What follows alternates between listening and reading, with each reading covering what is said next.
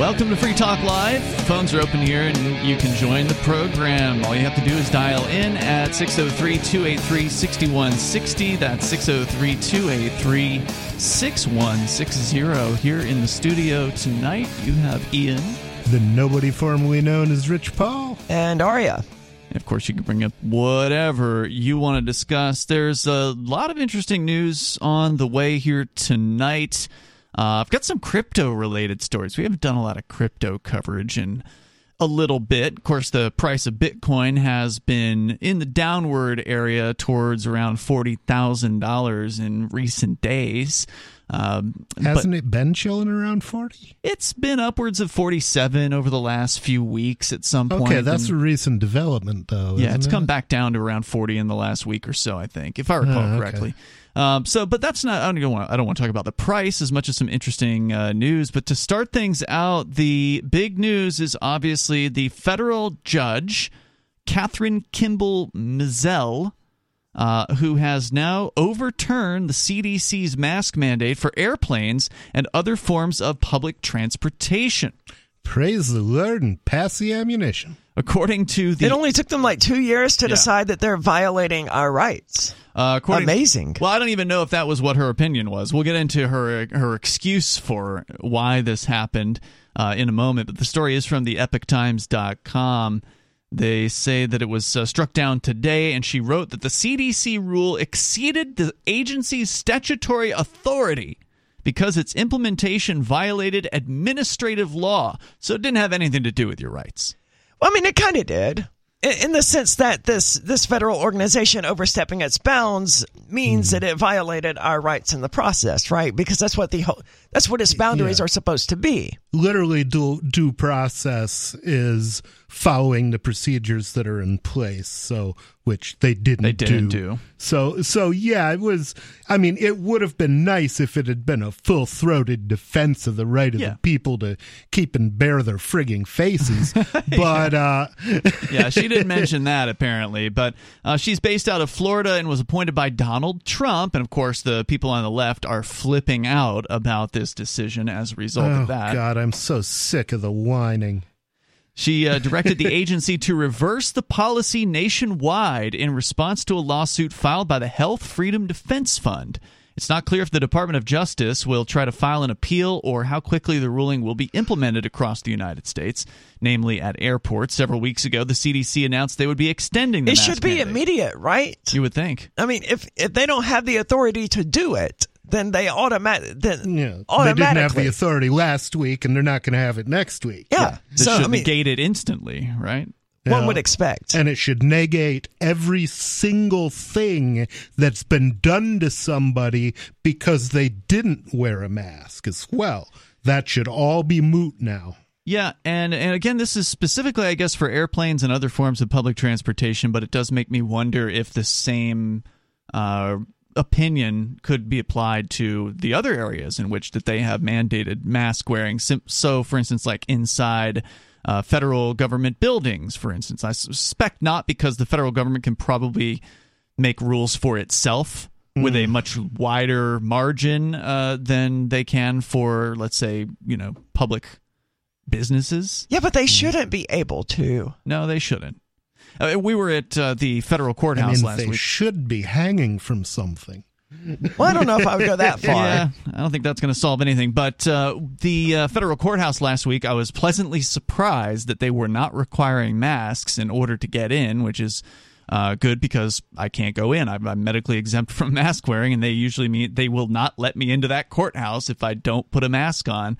So I asked the guys at the front, the security agents, about it, and they said they expect it's going to come back. I don't think so. It's gone, but they think it's coming back. I mean, the anti-COVID or anti-government sentiment is so strong throughout the United States that I don't think these things will come back. You think there's an anti-government sentiment? In response to COVID-19, yes. Okay. Anti-establishment in general, the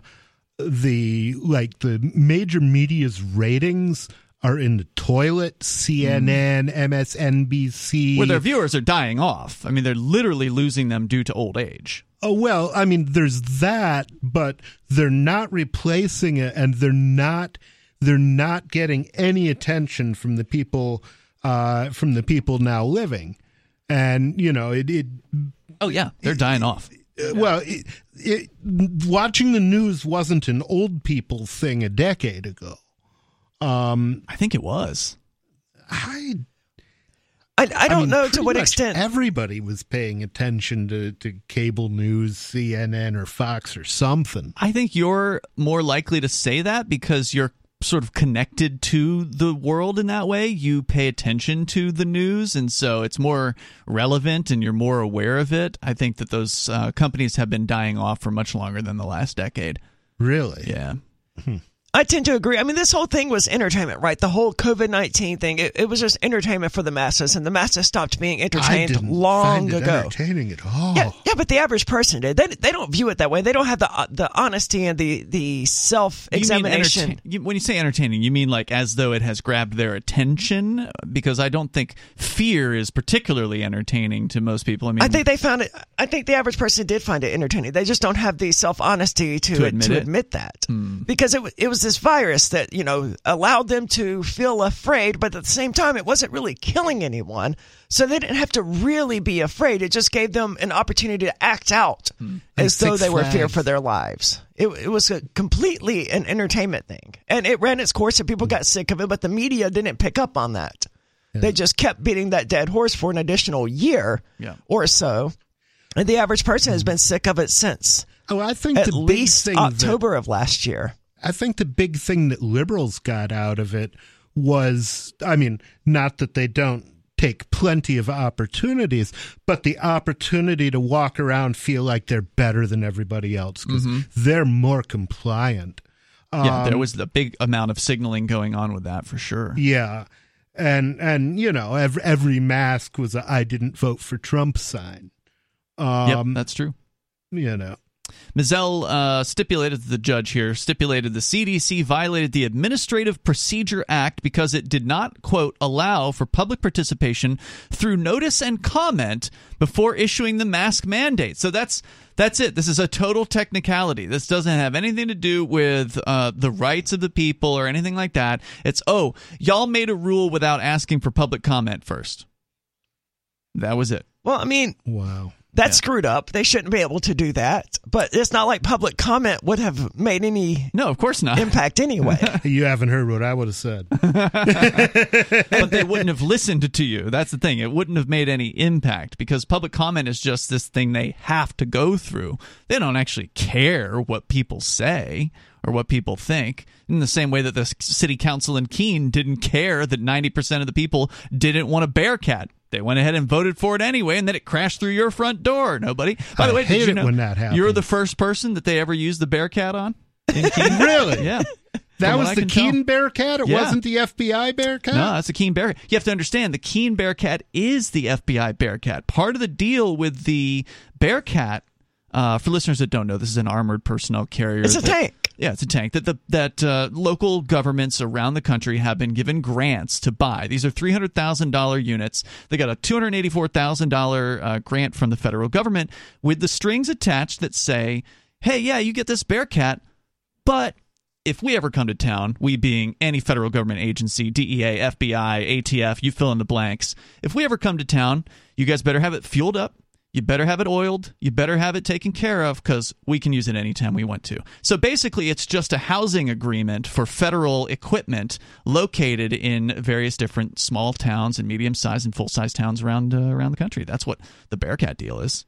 Yeah, well, that's obvious because the city of Keene and its little Mayberry-style police department is never going to have any justification for driving a tank through someone's front door. That won't necessarily stop them. Yep. Well, it stopped them for the last, decade. It wasn't until the FBI came along and was like, hey, we want to use this, that suddenly they were okay with it. Gotta love the cowboys and law enforcement. If you want to join us here, 603-283-6160. That's 603-283-6160. This is Free Talk Live.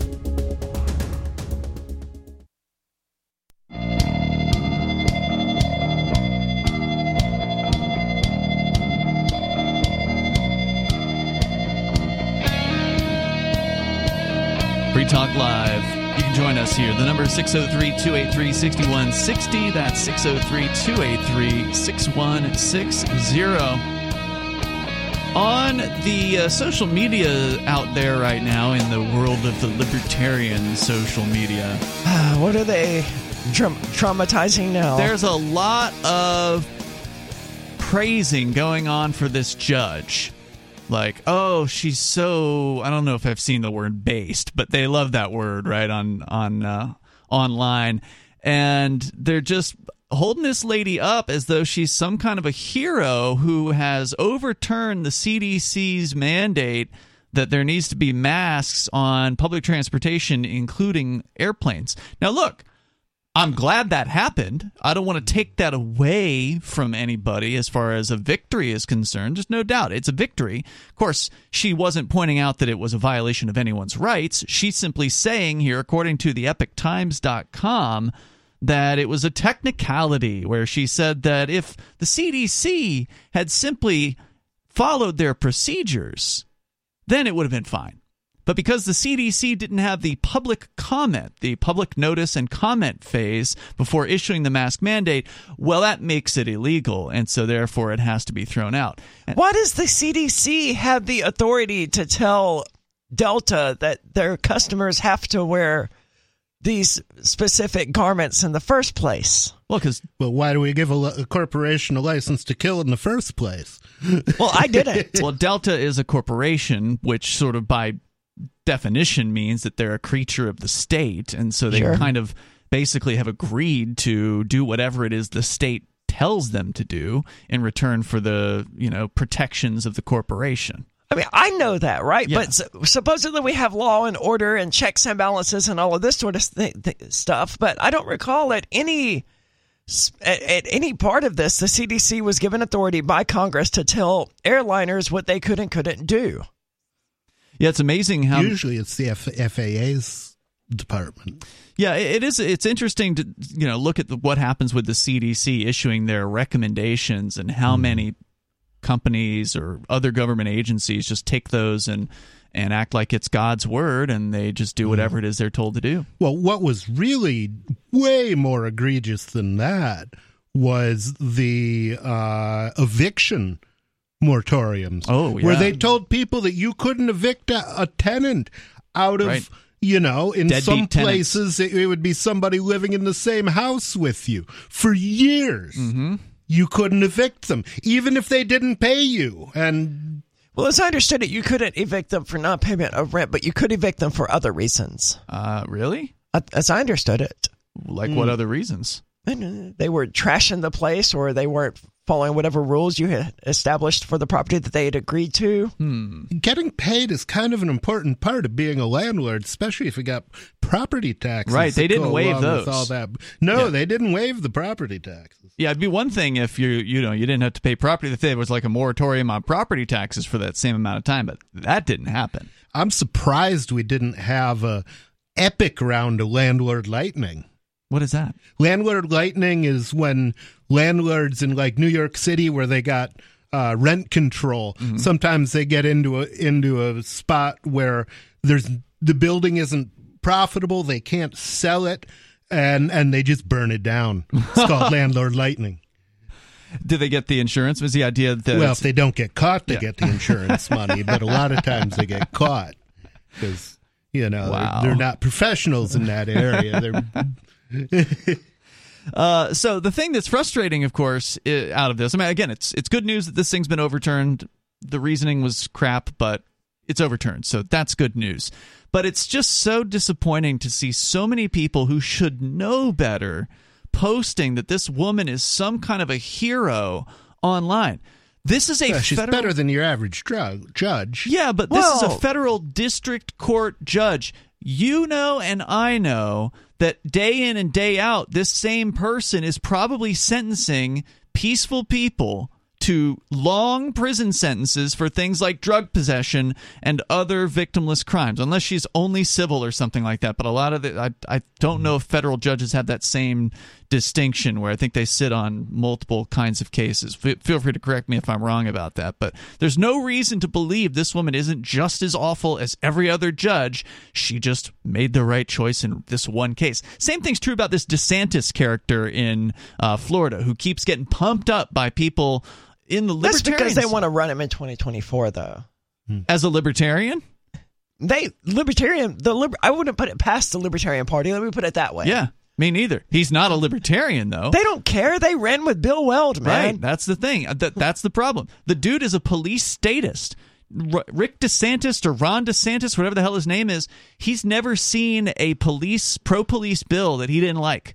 He signs them all. And he loves funding the cops and having more control and more laws for them to enforce on the streets. Didn't Florida also just do this Don't Say Gay bill or something like that to their... I haven't read anything about it. I know there's been a ton of controversy. Do you know anything about it? No, everything I've heard of it, heard about it, that's in detail beyond people calling it Don't Say Gay, basically said that the thesis of the bill is that teachers should not be having detailed conversations about their sex lives with 6-year-olds who are in their care. And I can't disagree with that general premise. Yeah, if there's going to be a government school teacher, I would agree with you there. I think they should all be abolished, of course. I don't know that that's the premise or not, right? Because it's not going to... When students read these stories, let's say you have a kindergarten class, right? And you're reading them some nursery rhyme about the princess locked in the tower being saved by the handsome knight or whatever. That's a hetero story, right? It's about a man and a woman, and he's rescuing her, and they're going to fall in love and, have 2.5 kids and a white picket fence and all that great stuff. The Don't Say Gay bill makes that sort of story still okay. But if you had a prince being rescued by a male knight, you can't tell that story. Because it's homosexual. That's the case. They say They say that the word "gay" doesn't even appear in the bill or any reference to homosexuality. No, of course not. That's not how they would phrase it. So how could they make that distinction in the bill without referencing some difference between hetero and homosexuality? Because heterosexuality is so normalized, so pervasive within our society that people don't even think anything about it. When you take a baby on a stroll through Walmart and count how many old ladies go, "Oh, he's a little ladies' man," or "Oh, she's going to have all the boys chasing her." That's how pervasive heterosexual culture is in American society. And I'm not saying that's a good thing or a bad thing. Heterosexuality is, I mean, being gay is treated like it's unusual because it is. It's a very small percentage of people, which is I'm not saying it's a good thing or a bad thing, exists. But it's just like Christianity, right? Where there's this one religion and anything that goes outside of that is considered to be abnormal or weird. And the average Christian, they're so wrapped up in their dogma and their theology that they don't realize how pervasive Christianity actually is. And the same thing is true for your average heterosexual person, is that they don't see it because they're part of that culture that is constantly pushing it. I'm not saying it's a problem. Well, let's get into it here because I do have a story pulled up, and it's from NPR, so obviously they're going to have a certain slant on this. But they've got a quote from the actual bill, so we'll see what it says. The number is 603-283-6160. Of course, the best solution to disagreements about education is to get your kids out of government schools. Problem solved. There's more coming up. If you can afford to pay for a good education after a bad one. More coming up. It's Free Talk Live. Do you feel like your country no longer holds your values? Have you dreamt of a place where liberty-minded people can come together and leave government overreach behind? There are many people just like you that are discovering FreePrivateCities.com. They start at FreePrivateCities.com and connect via the social media links shown there. All skills will be needed when the first of the Free Private Cities open. It's sooner than you think. Stop arguing and build. FreePrivateCities.com. FreePrivateCities.com.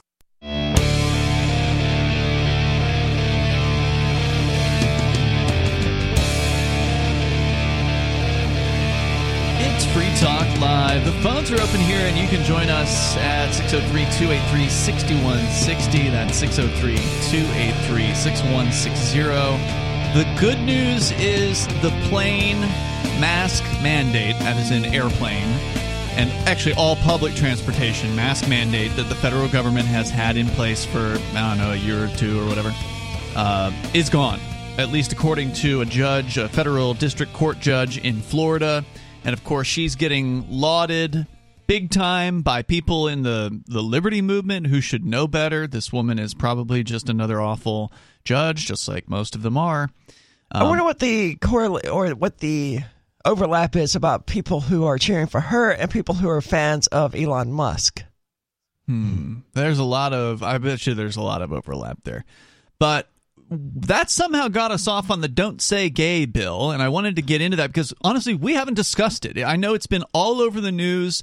Now, apparently, the Don't Say Gay thing is being picked up by upwards of a dozen states, so I guess it already went into, it got passed in Florida, and so, a lot of governments are monkey see, monkey do. Oh, that's a good idea. We'll It's amazing that something can be referred to as Don't Say Gay bill when it makes absolutely no reference to homosexuality or whether or not, it has absolutely nothing to do with that.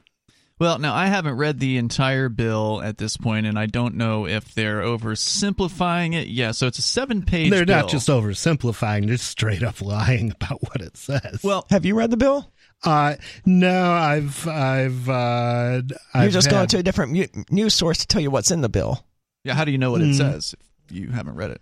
No, it's, there are statements that are easily checked, like it says nothing at all about homosexuality. All right. Have you checked? I haven't. Well, I do have the bill pulled up here. I have not yet done a Control F. I also have not read it, and I'm not going to. I'm just going to presume that NPR is going to show us the worst of it because they're NPR, right? That's a fair assumption. So I have NPR's story here, and they say that the bill, which some opponents have called Don't Say Gay, was signed by DeSantis. It reads, quote, obviously this is just an excerpt, it's a 7-page bill. Quote, classroom instruction by school personnel or third parties on sexual orientation or gender identity may not occur in kindergarten through grade 3 or in a manner that is not age appropriate or developmentally appropriate for students in accordance with state standards, unquote. Yeah, that's about what I would have expected. Rather than saying, hey, you can't talk about homosexuality or anything like that, they allege, oh, well, you can't talk about sexual identity or sexual orientation or anything like that. But again, it comes back to an issue of heterosexuality just being so common that people don't even notice when it's being discussed. Personally, I don't have any kids, but if I did, I would not want strange adults talking to them about any sort of sex, be it heterosexual, homosexual, spicy, or kinky, or whatever. I don't care if they use a feather or the whole damn bird. It's just not appropriate for those ages. Yeah, and I think there's a lot of people who share that particular belief system and others who disagree with it, and that's why we cannot get along. We cannot have these people together in the same system because they will always be fighting over the details about whatever school curriculum is. Yeah, one-size-fits-all schooling will never work. No, it's constant internal fighting between different sets of parents who have different sets of values, and but they all have to get the same product, whether they like it or not. The solution is to get out of the government schools. Now, you did point out right before we went to break there, Nobody, that not everyone can afford to send their kids to private school. Well, you got to pay for a garbage education and pay a lot for it. Yeah. And then maybe if you're lucky, you'll have the money left over to pay for an education that someone would actually want. Yeah, and when you say a lot for it, I remember, I think the last I heard in New Hampshire, and it's different state by state, but in New Hampshire it was something around $20,000 per pupil per year is what the taxpayers are paying for quote-unquote education. You can get a private school education for like $8,000 in New Hampshire or less in many cases. So it's actually twice as much. And your kid will probably be able to read at the end of it. Yeah.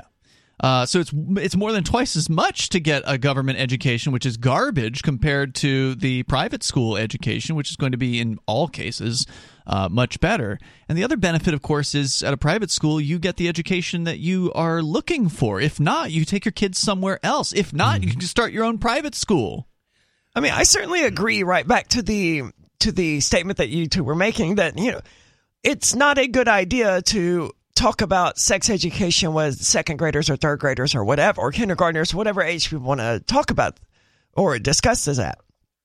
I just don't think it can be avoided. And I don't think it's true that, there's kindergarten teachers or first grade teachers sitting down like, okay, well, students, I want you to realize that two boys can love each other just like mom and daddy. I've seen them bragging about it on TikTok. Every once in a while, somebody will put out a really, really egregious video and it'll get spread around. And yeah, there are some teachers who are specifically there for apparently no other purpose than to propagandize students about sexuality. I still don't see an issue with it. I mean, if that could turn people gay, then we would all be heterosexual because we're constantly being exposed to heterosexual stories. I don't think I ever suggested that could turn them gay. I think you are what you were born. I think the suggestion here is that it's sexualizing children unnecessarily. I mean, these are kids that want to go out and play in the schoolyard or whatever. They want to play tag and Pokemon or whatever it is that kids play these days, right? Like, they're not thinking about things like that. Yeah, I mean, they've got plenty of time.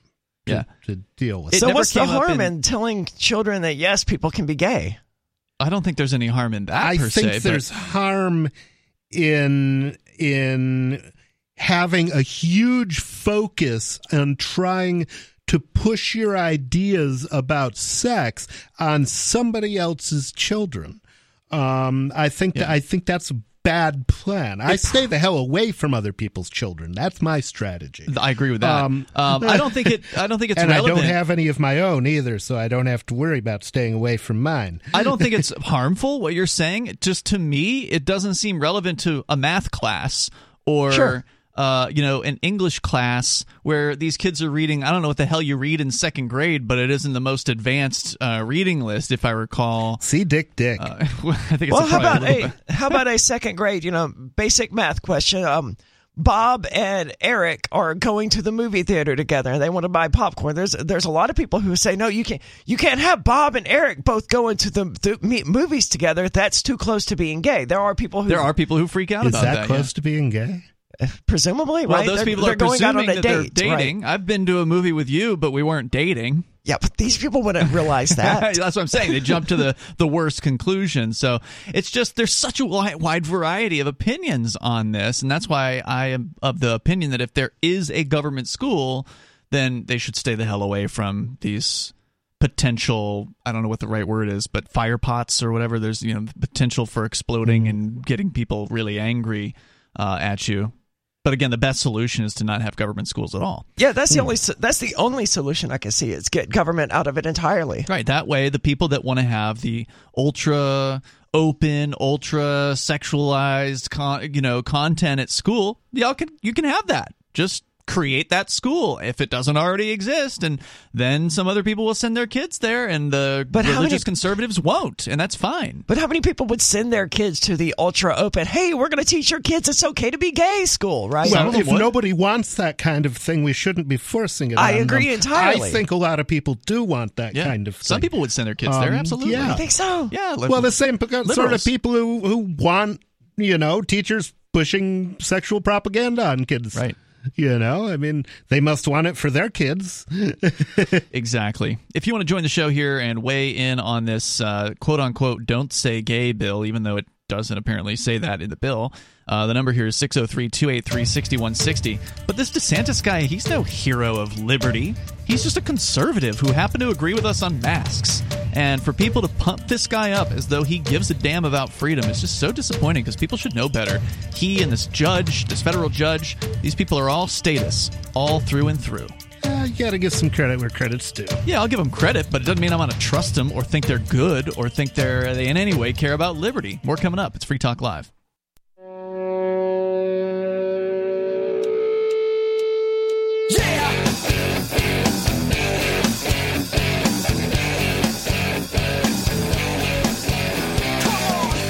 Free Talk Live. The phones are open here, and you can join us at 603-283-6160.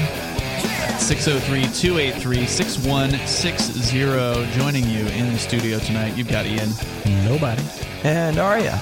And I do want to let you know about Bitcoin.com. We're going to get into a little bit of crypto news coming up here in moments. But if you want to get into cryptocurrency, learn about Bitcoin and Bitcoin Cash over at Bitcoin.com, just click Get Started at the top of the page, and that will take you some introductory information, including video content. You can watch as much as you have time for, as much as your interest will be kept for. I think it's a pretty interesting topic, but at the very minimum, you should watch the first one for all of 3 minutes of your life and get down some of the basic concepts surrounding cryptocurrency like Bitcoin and Bitcoin Cash over at Bitcoin.com. You can also purchase cryptocurrencies, multiple cryptocurrencies, through Bitcoin.com. And if you want to get the latest news headlines, they've got them every single day for you over at news.bitcoin.com. So I think we've covered. Was there really more to say about this "Don't Say Gay" thing? I feel like we all kind of got hurt on that one. We've said gay. Yes, indeed, and we will again. And then you've got this lady, this judge who has made the decision, Catherine Kimball Mizell. She's a Trump appointee who has decided that the CDC did not follow their own administrative procedures and didn't allow for public participation through notice and comment before issuing the mask mandate. She wrote in her ruling, quote, "At the time when the CDC issued the mandate, the COVID-19 pandemic had been ongoing for almost a year and COVID-19 cases were decreasing. This timing undercuts the CDC's suggestion that its action was so urgent that a 30-day comment period was contrary to the public interest. So, too, their delay in issuing the mandate further undercuts its position.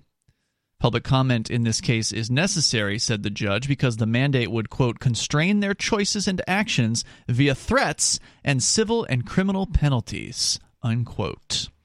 So that is the latest blow to the Biden administration's COVID-19 mandates. Earlier this year, the Supreme Court struck down the OSHA rule directing tens of millions of workers at larger private companies to receive vaccines, but left intact a Centers for Medical and Medicaid Services rule requiring healthcare workers to receive the shots. So again, we're not sure when airlines will stop their mandates, and clearly an airline could continue its own rules. So that is something they could do on their own volition if they want. Yeah, but the mandates as they're enforced by like the TSA and stuff like that. Correct. Even though, I can't wrap my head around the mental gymnastics that one of these statists have to do in order to justify the Transportation Safety Administration telling people they have to put a face diaper on. But you still see it around. Especially the air quality on a plane is supposedly better than it is in a hospital. Really? I mean, yeah, they've got super air purification. Yet you can still get easily sick on a plane. So it doesn't help a whole lot. But the mental gymnastics are, it's their status. I don't think they have to think very hard at all. It's like, oh, well, we want to tell people what to wear now. Okay, I know let's they do don't, that. but it's thinking hard that would make it difficult for them to do what they do. Fair point. Yeah. I would have to do serious mental gymnastics in order to justify this to myself. You are not one of them. No, I'm not. No. Thank goodness for that. But there are plenty of people out there that it's easy. They think that their job is to tell people how to live and to tell people what to do, and so this comes naturally to them. That's just how it is. All right, so there's that story. If you want to weigh in, you can.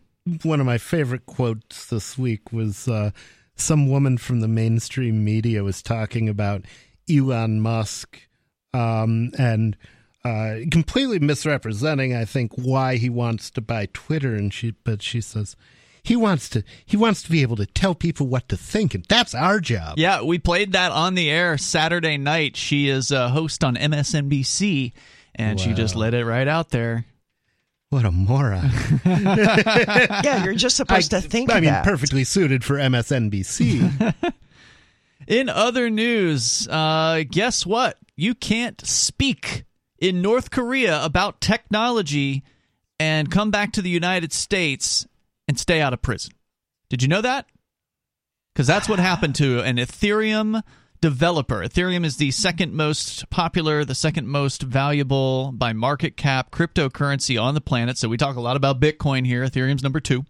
And former Ethereum developer Virgil Griffith has been sentenced to more than 5 years in federal prison. Holy moly. For simply going to North Korea and giving a talk at a crypto conference in Pyongyang in 2019. I'm curious to know what justification, they use for this, but sanctions.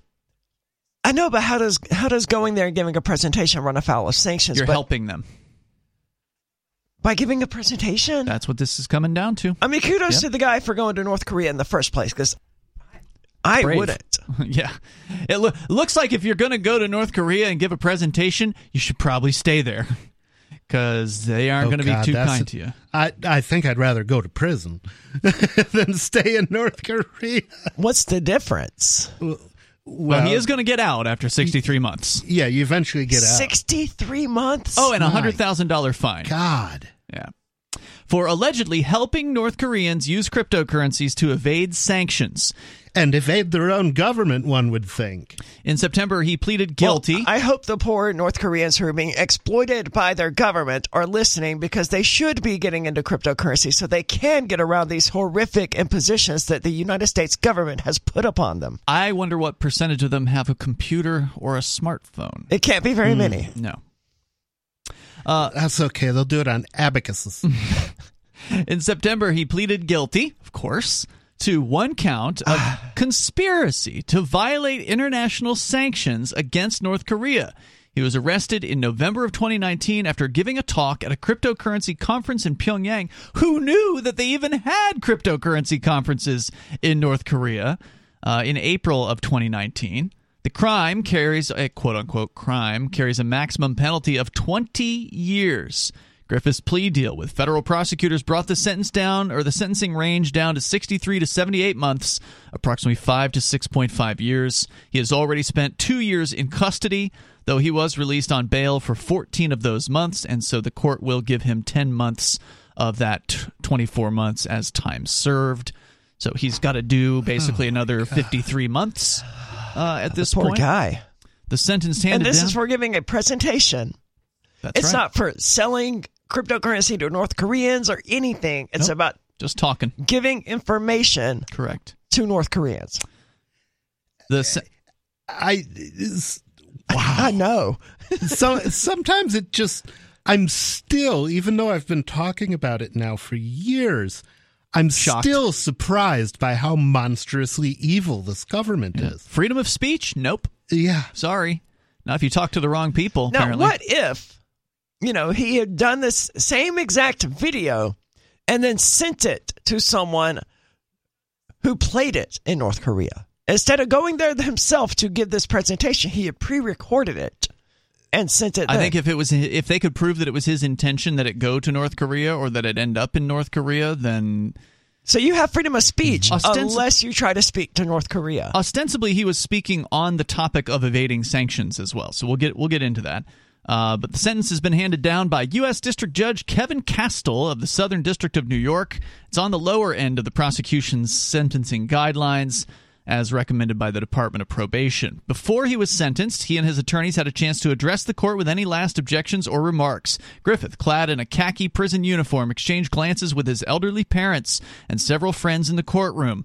Brian Klein, his lead attorney, urged the judge to consider factors he believed had not been accounted for in the prosecution's sentencing guidelines, including the harsh conditions at Brooklyn's Metropolitan Detention Center, MDC, which is where Griffith has been held. That's, I believe, where they held Ross Ulbricht as well prior to his trial. Klein described, quote, several really trying and inhumane conditions he experienced at MDC, including extended solitary quarantines due to COVID-19 outbreaks, no family visits, limited access to blankets and warm clothing, and even being forced to use his sink as a toilet. Makes New Hampshire jails sound pretty cushy by comparison. No doubt. Klein said Griffith has been limited to 2 or less meals a day. I think they mean 2 or fewer. Usually peanut butter and jelly sandwiches, because gangs in MDC control the kitchens and the commissary. Because of Hold on. This is a jail, right? That's correct. Yeah. Brooklyn. There are prison gangs in Brooklyn jails? Apparently. Now, for those who don't know the difference... The thing is, they're not necessarily prison gangs. They're just members they're jail gangs. Gangs from outside that happen to be inside for the moment. But there's a huge difference between jails and prisons out there for people who don't know the difference. And it sounds like this jail has more in common with a prison than a jail. Yeah, that's true. There's not much difference between New York and hell. There's more coming up here in moments. The number 603-283-6160. Hour number 2 is on the way. We'll tell you more about this guy and why he's going to prison for talking to North Koreans. Free Talk Live's video archives have been on LBRY for years. LBRY is an uncensorable, decentralized, blockchain-based media sharing protocol, and we're big fans of it here on Free Talk Live. In 2020, LBRY launched Odysee, a video sharing website to compete with YouTube, and it's really taking off. Now with over 1 million channels, many of whom are disaffected YouTube creators. During YouTube's crackdown for not towing the government line on COVID, the Free Talk Live YouTube channel started receiving strikes and could be completely taken down at any moment. Thankfully, Odysee started offering live streaming, so we're now streaming live every night and posting our video archives permanently to Odysee. You can watch live or anytime on our Odysee channel by visiting video.freetalklive.com. If you want to go all in, download the desktop app at lbry.com, and then every video archive you watch, you'll help seed and keep it online forever. At minimum, we ask you visit video.freetalklive.com and follow us on Odysee today. video.freetalklive.com.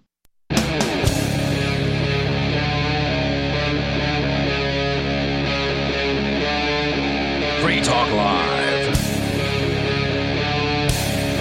It is Free Talk Live. We're kicking off the second hour of the program. You are invited to join us here if you want. The number is 603-283-6160. That's 603-283-6160. Here in the studio, you've got Ian.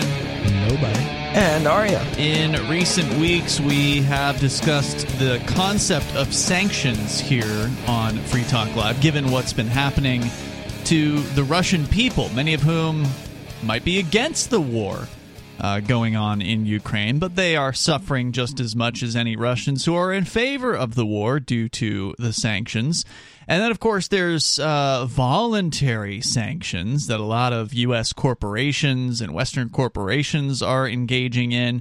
Netflix, for instance, or YouTube have not been ordered to cut off the Russian people. They've only been told, like the government sanctions, as I understand them, are targeting Russian oligarchs, Putin and his family, their buddies, government minister types in Russia. But a lot of these companies are just completely cutting off anyone who is Russian. Yeah, Burger King did it. PayPal did it. Yeah. I think Google did it, if there's I remember a huge correctly. list. Yeah, I mean, there's a huge list. It's really Pepsi, Coca-Cola, Burger King. The list that's short is the list of companies that haven't done anything. That's the short list. Because this they're all was jumping on. supposedly completely voluntary. Like, I haven't heard anything about the government specifically requesting these people do this. Correct. Yeah, they're all just piling on to show their support for Ukraine. So sanctions hurt people. They hurt peaceful people. They hurt the average person more so than any oligarchs or whatever. But it hasn't just been sanctions against Russia that have been hurting people. It's sanctions against every country hurts the people of that country. Right. Iran, North Korea, Venezuela. None of these Cuba. And not only that, but by making markets less free, these things make the whole world poorer. That's a great point, because you can't trade with those folks. They might have like Cuban cigars. Can't have those. Well, some brilliant person in North Korea may have, invented a 100% foolproof, safe flying car, and we'll never know about it. Well, true. I mean, in North Korea, you can't even communicate with them in any easy manner because it is essentially the hermit kingdom. They have that is the fault of North Korea. Yeah. But if, the North Korean government wanted to make some money, they could presumably have one of their brilliant people create some technology that the average American would find useful, but we wouldn't be allowed to buy it. They're hermits because they're crabby. The people of North Korea have no opportunities, and that's partially because of the North Korean government, but it's also because the rest of the world is shutting them off and refusing to do business with them. And we've seen how that affects the people in Venezuela. We've seen how that affects the people in Cuba. It hurts them. It means they don't have near as many opportunities to create, to do business. And if they can't do business with the largest, the richest market, it's not the largest by population, but as far as wealth is concerned, the U.S. is the wealthiest marketplace on the planet. And these people, these poor people in places like Cuba and Iran and elsewhere, are completely prohibited from doing business with people in the United States, and that's tragic. But it's worse when people are actually even threatened with violence here in the United States for trying to do anything at all with people in these other countries. And that's the story we're sharing with you right now about. That's the amazing thing here, because this means that the U.S. government, for all intents and purposes, it's no better than the North Korean government. Of course not. The difference is only in degrees. Like, you might get the executed. degrees aren't even that different at this point. Okay. In North Korea, you're more likely to get executed by a pack of dogs or thrown into a hard labor prison camp versus this guy who's probably going to be going to a minimum security federal government facility for 5 years. Maybe. Yeah, that's not a whole lot better, though. Or maybe they'll consider him a national security threat and lock him away in max.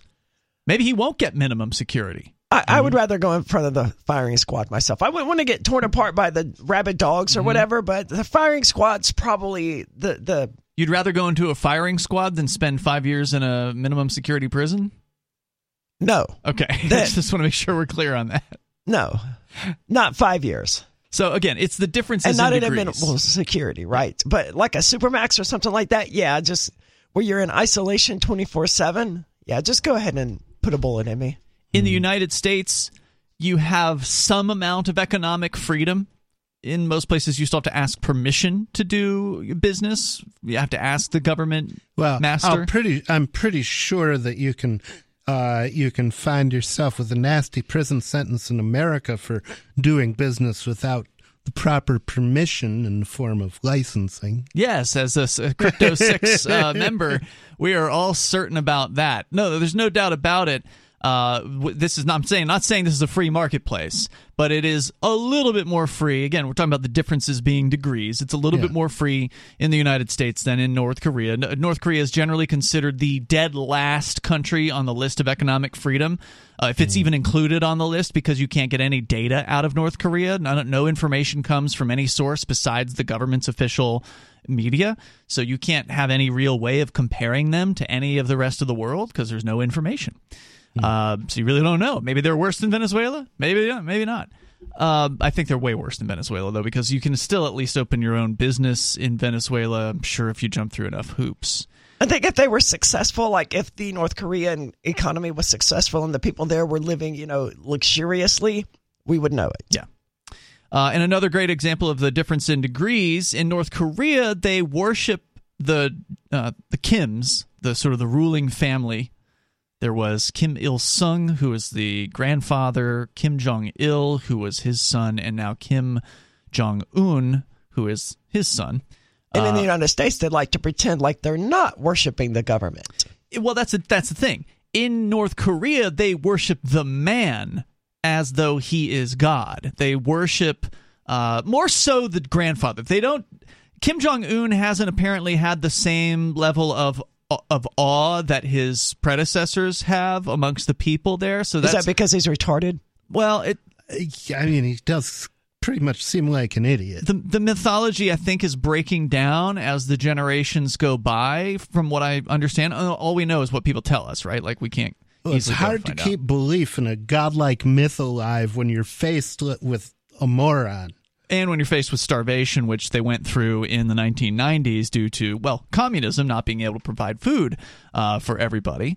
So it's a really interesting history, but of course the difference being in degrees. So in North Korea, they worship these men as gods, but in the United States, they worship the state itself. So it's not one man who is the god in the United States, because there's plenty of people who don't like Biden, and plenty of people. New Jesus every 4 years. But there's also plenty of people who don't like each one of them, right? So a lot of people hated Trump, a lot of people hate Biden, etc., and so on. It just goes on like that. I think a lot of people probably hate the rulers of North Korea. It's you just can't say it. Not healthy to say so. Correct. You'll end up in a prison camp. I don't know, man. Their information is so tightly controlled. I don't know if I could be convinced that they do hate Kim Jong-un. Some do, but they would never tell you about it. That's the thing. You can't speak out against them in any meaningful way. So that's the difference. Is here the people. Some of them hate the politicians, one side or the other, but they still believe in the state. They still believe that they can elect the right people to the state, and that then the state will be good. Then we'll get rid of the deep state, and all will be well. It's just like going to a different church because you don't like your current pastor or your current priest or whatever. Yeah. It's just like, okay, I'll just go to this other church. So again, difference in degrees. The number, if you want to join us here, is 603-283-6160. The man who's going to prison, though, for simply going over to North Korea and speaking to them is a gentleman who is a former Ethereum developer. His name is Virgil Griffith. He's been sentenced to 63 months in prison by a Judge Castile, federal judge. Says here that he had harsh conditions in the Metropolitan Detention Center in Brooklyn. They informed the judge of a psychological assessment of the man, Mr. Griffith, done in prison, which found him to be suffering from personality disorders, including narcissistic personality disorder and obsessive-compulsive personality disorder. Said that the disorders explained his obsession with North Korea and his disregard for the warnings of his family, friends, employer, and the government not to travel to North Korea. Griffith says he's been dedicated to therapy and was found to be treatable and not likely to reoffend. When Griffith himself was given an opportunity to speak, he told the court he had spent time in prison thinking about how he, quote, genuinely, arrogantly, and erroneously thought, "I knew better," unquote, than his loved ones who warned him against going to North Korea. He says, "I've learned my lesson." And there's more coming up here in moments. You can join us on Free Talk Live.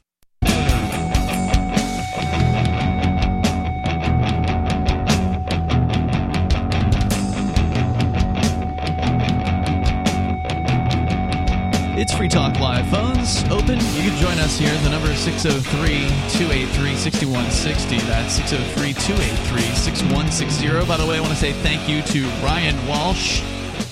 Ryan is a silver level supporter of the Free Talk Live AMPS Patreon. AMPS stands for Advertise, Market, Promote, and Support. It's a way for you to help Free Talk Live get on more great radio stations around the country. If you enjoy the work that we do here, please join AMPS. And it's over 80 supporters now in the AMPS program. So thank you to Ryan and the rest over at amps.freetalklive.com. That's amps.freetalklive.com. We're sharing with you a disturbing story about somebody who is going to prison. He's going to prison for 63 months. He has spent 10 months behind bars already, so another 53 months. That's a hell of a sentence, though. For speaking. Yeah, for giving a presentation. And presumably the guy had no criminal record, or they would have mentioned this. It's just some Ethereum nerd who was like, hey, this could be a great way of lifting the average North Korean out of poverty. And he went there to do that, to show them how they may lift themselves out of poverty in spite of the overbearing and evil nature of the United States government. He said at sentencing, "I've learned my lesson. I am still profoundly embarrassed that I'm here and of what I have done," unquote. I'm embarrassed that you're embarrassed, dude. You were doing a good thing. You were doing a service to humanity, and now you're ashamed of it. Well, they're going to argue that he was helping the government of North Korea learn how to avoid sanctions. Which is not as good, but because of the socialist nature of North Korea, if you want to help the North Korean people, you kind of do have to help their government. I'd better help them into a grave if you want to really help their people. Well, ideally, they would become wealthy, they would become more educated, they would become, all of these things that would make them realize that, hey, this socialism thing just isn't working out, right? But you got to start by putting some food in their bellies. I don't know. I mean, we don't know what this conference was that he was speaking at. The average North Korean probably doesn't have access to the internet, so I presume this was a conference for government agents in North Korea, but I don't know. They don't get into that. It probably wasn't for your average, street vendor or barber. It's probably your upper or middle class, your wealthy elite, so to speak, whether they're government or not. Are tied in with the state. I understand that. So I'm not defending what happened to this guy. Yeah, I know. I'm just saying that it might not have been that he was talking to, I don't think there are average cryptocurrency users in North Korea because they're probably prohibited from doing anything like that. Yeah, so they probably don't even know about cryptocurrency. But in order for those people to ever learn about cryptocurrency, the people in government must first learn about cryptocurrency. And it is true that some of the people who have been in government have defected. There was a really interesting book I was reading while I was in jail on the Crypto 6 charges last year. You can go to thecrypto6.com to learn more about what's happening to us. But I read a book. Somebody sent me a book written by somebody he was like a government poet. So his job was to... Ah, yes, dear leader. Yes, his job was to write poetry that glorified the state. And part of his access, his special skills that he had, was that he was allowed to read foreign media. So the average person cannot in North Korea. You can't just subscribe to a South Korean newspaper. Well, he couldn't even, he was allowed to read it, but only there in his office. If he had taken any of it home with him, and I think he did at one point, that was what led to all of his need to flee the country in the first place, if I recall correctly, is that he did take some of this home. But even just taking a newspaper clipping home would have been high crime treason against the state. Yeah. And so, because he was able to read media from outside of North Korea, he kind of was able to open up his mind a little bit more than the average North Korean. And so, therefore, he ended up concluding that he needed to get the hell out of there. And he did. And now he's obviously speaking out. So it certainly could be that his presentation in North Korea could have hit the right people at the right time who are looking to undermine the state. You never know, right? You never know who you're going to reach. But that didn't matter to the judge. The judge in the case, Castile, said this, quote, "There is an argument that Virgil Griffith is a kind and thoughtful man," describing a version of events in which... The judge said this? Yes. And then he sentenced the guy to 50-something months in prison? He doesn't believe that argument. He says, at great personal sacrifice to himself, or describing a version of events at which, at great personal sacrifice to himself, Griffith traveled to North Korea to share educational materials about blockchain technology and returned to persecution. But those are not the facts. Those are literally the facts, though. That is not what happened, he said, and continued. He said, what you see here is an intentionality and a desire to educate people on how to evade sanctions, unquote. That's literally just rephrasing the first thing he said. Judge Castile read a series of text messages and emails from Griffith in which the defendant admits to sharing information with North Korea for the express purpose of helping the repressive regime evade sanctions. What the judge found most damning, perhaps, was a photo of Griffith presenting at the conference, wearing a traditional North Korean suit and standing in front of a blackboard on which it read, "No sanctions," with a smiley face. Quote, "The fact of the matter is Virgil Griffith hoped to come home to Singapore or elsewhere as a crypto hero, to be admired and praised for standing up to government sanctions, for his fearlessness and nobility," unquote. The judge blasted Griffith's history of cooperation with the government both before and after his trip to Pyongyang, held up by the defense as evidence of his good nature as narcissism. Quote, "This guy is willing to play both sides of the street as long as he is the center of attention," he said. Both the judge and prosecution... I'm glad this judge is stuck in New York, man. He sounds like a real piece of work. They're all over the place, unfortunately. But both the judge and the prosecution referenced the ongoing war in Ukraine, as well as the U.S. government's use of sanctions against Russia to justify the need for a harsh sentence in order to deter Griffith and, quote, "similarly situated others," unquote, from future violations of U.S. sanction laws. So he was used as an example, just like they did to Ross Ulbricht, sentencing Ross Ulbricht, the man who created a website and went to prison for 2 life sentences plus 40 years. They did that because they wanted to send a message to other people about creating darknet websites, which of course has done nothing to stop darknet websites from being created, but they're doing the same thing here. I was reading some article earlier today where it cited as one of the list of charges against this person, and I don't remember now what the article was about, but among them was using a computer to commit a crime. Yep. Yeah, Ross got that one, I think. That's insane to me, because there's no part... The crime, that's like literally just taking a separate crime. Making a separate crime. Yeah. Yes. Yeah. Making a second crime to throw on top of the first one, because there's still only one act there, right? Like, that's right. You're a computer nerd. What does it matter if you brain somebody with a laptop instead of a hammer?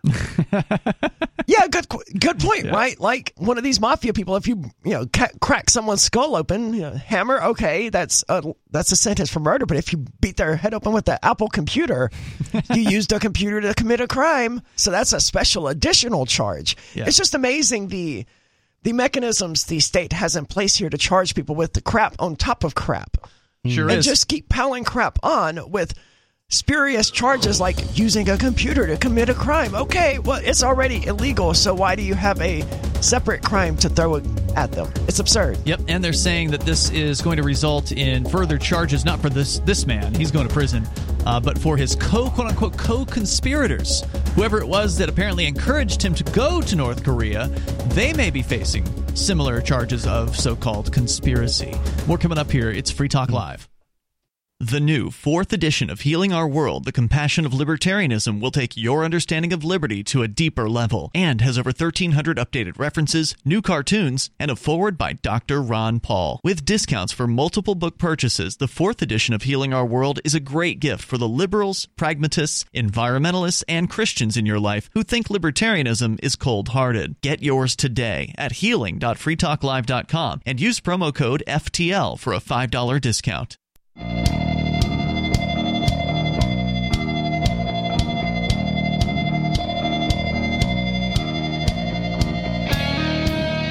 It's Free Talk Live. Phones are open here. You can join us. The number is 603-283-6160. That's 603-283-6160. Apparently, the Monero fans are planning what they're calling a bank run. And we will get into what they've got in mind. What are they up to? The Monero crowd, which is, for listeners that don't know, the world's most, I guess, premier privacy coin as far as cryptocurrencies are concerned. We'll get into that story. I still don't understand with privacy coins. How do you know that they're doing what they're supposed to be doing? Well, I don't, but as I understand it, Monero is open source, so people have evaluated the code and confirmed that, as it's programmed, it should be doing what it claims to be doing. But what you don't know is how much there is in circulation necessarily. You don't know that. There's certain That's things why you don't know. Monero has no market cap, right? Or no supply cap, right? Correct. Well, it's because there's no limit on that. They could have put a limit on the amount of Monero. Yeah, but we would never have any way of knowing if that's true. You can't that verify. limit was reached. Yeah, so you can't verify. I understand why they didn't bother to put on the limit. We'll talk about it coming up here. It's an interesting story. Your calls and thoughts are also welcome. You can bring up whatever is on your mind. Coming up tonight as well, Russian bankers want non-custodial crypto wallets. Aria has that story. We'll want them banned. We'll talk about that. But first, to Sarah in New Mexico. You're on Free Talk Live. Sarah. Oh, yes. I just want to let you know that I got completely banned from the local radio station here. Really? Did they ban Raymond too? No, they still let him on. Which station? They won't. You know what? They have a joke hour, dumb joke hour, and I can't even put on dumb jokes. Your jokes are just that bad, apparently. Joke rodeo. That's what it's called? Maybe they really like food. You know? What do you mean by that? Well, I mean, they don't want to starve to death. So, I mean, she's a communist. So, Sarah, what station are we talking about here? Well, am I allowed to say the number 770 AM? Okay, KKOB. That's the big talk station. There's a few talk stations in Albuquerque. How do you memorize this stuff, dude? I'm just a radio geek. I know, but that's what I do. She just spits out, 3 random numbers out in the middle KKOB. of nowhere in New Mexico, and you're like, you mean blah blah blah. Yeah, I know who the program director is there too. As a matter of fact, I've met him a few times at the various different conventions that I've been to. We're on Kiva, actually, KIVA, which is our affiliate there in Albuquerque, but there's at least 2 or 3 talk radio stations, so you can always call the other ones, Sarah. Well, the other ones, they hardly come through, and the only one that comes through, and then you could call in, is this station, and then they always brag that they're like the #1 radio station, because there's no other radio station to listen to in this area. What did they say to you when they actually banned you? Did they tell you did they pick up the phone and say, we don't ever want you calling back? I mean, how did that go? Well, I always get in touch with the call screeners. Mm-hmm. They screen the calls, and all the shows they have said that we're not taking your calls anymore, and they hang up on me. Damn. So they had Candelaria show. They had. So I guess could you take from this that communism is not popular? Could you make that your conclusion? Well, they don't. They also do not like red light cameras. There was all of the talk shows against the red light cameras. So they're smart, is what you're saying. These are intelligent people. They don't like what? Red light cameras. Oh, yeah. Yeah, so you're saying these are intelligent people who actually want the best for their listeners by not having to face ridiculous red light fines. But that's not the only thing you call about, Sarah. I mean, that's not the only topic you call local radio about, is it? Well, I talk about the homeless camps, and I talk about the buses, the transit, the trains, all sorts of stuff.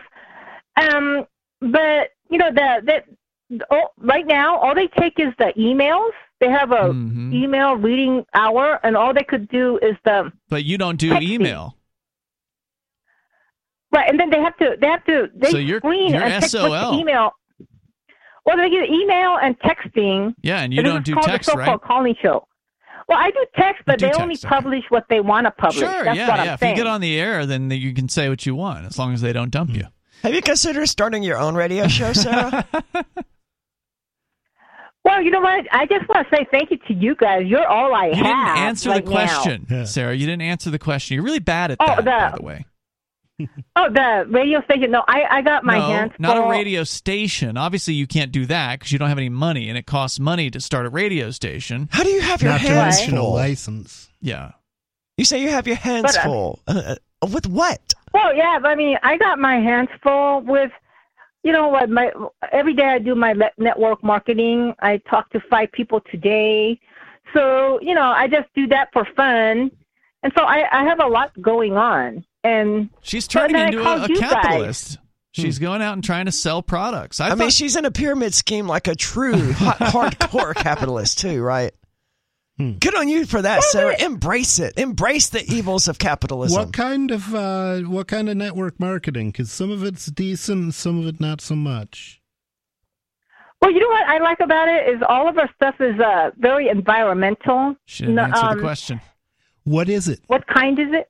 It's like we have nutritional products, we have home cleaning products, we got skin care products. Don't mix up the two. Do they have a company name?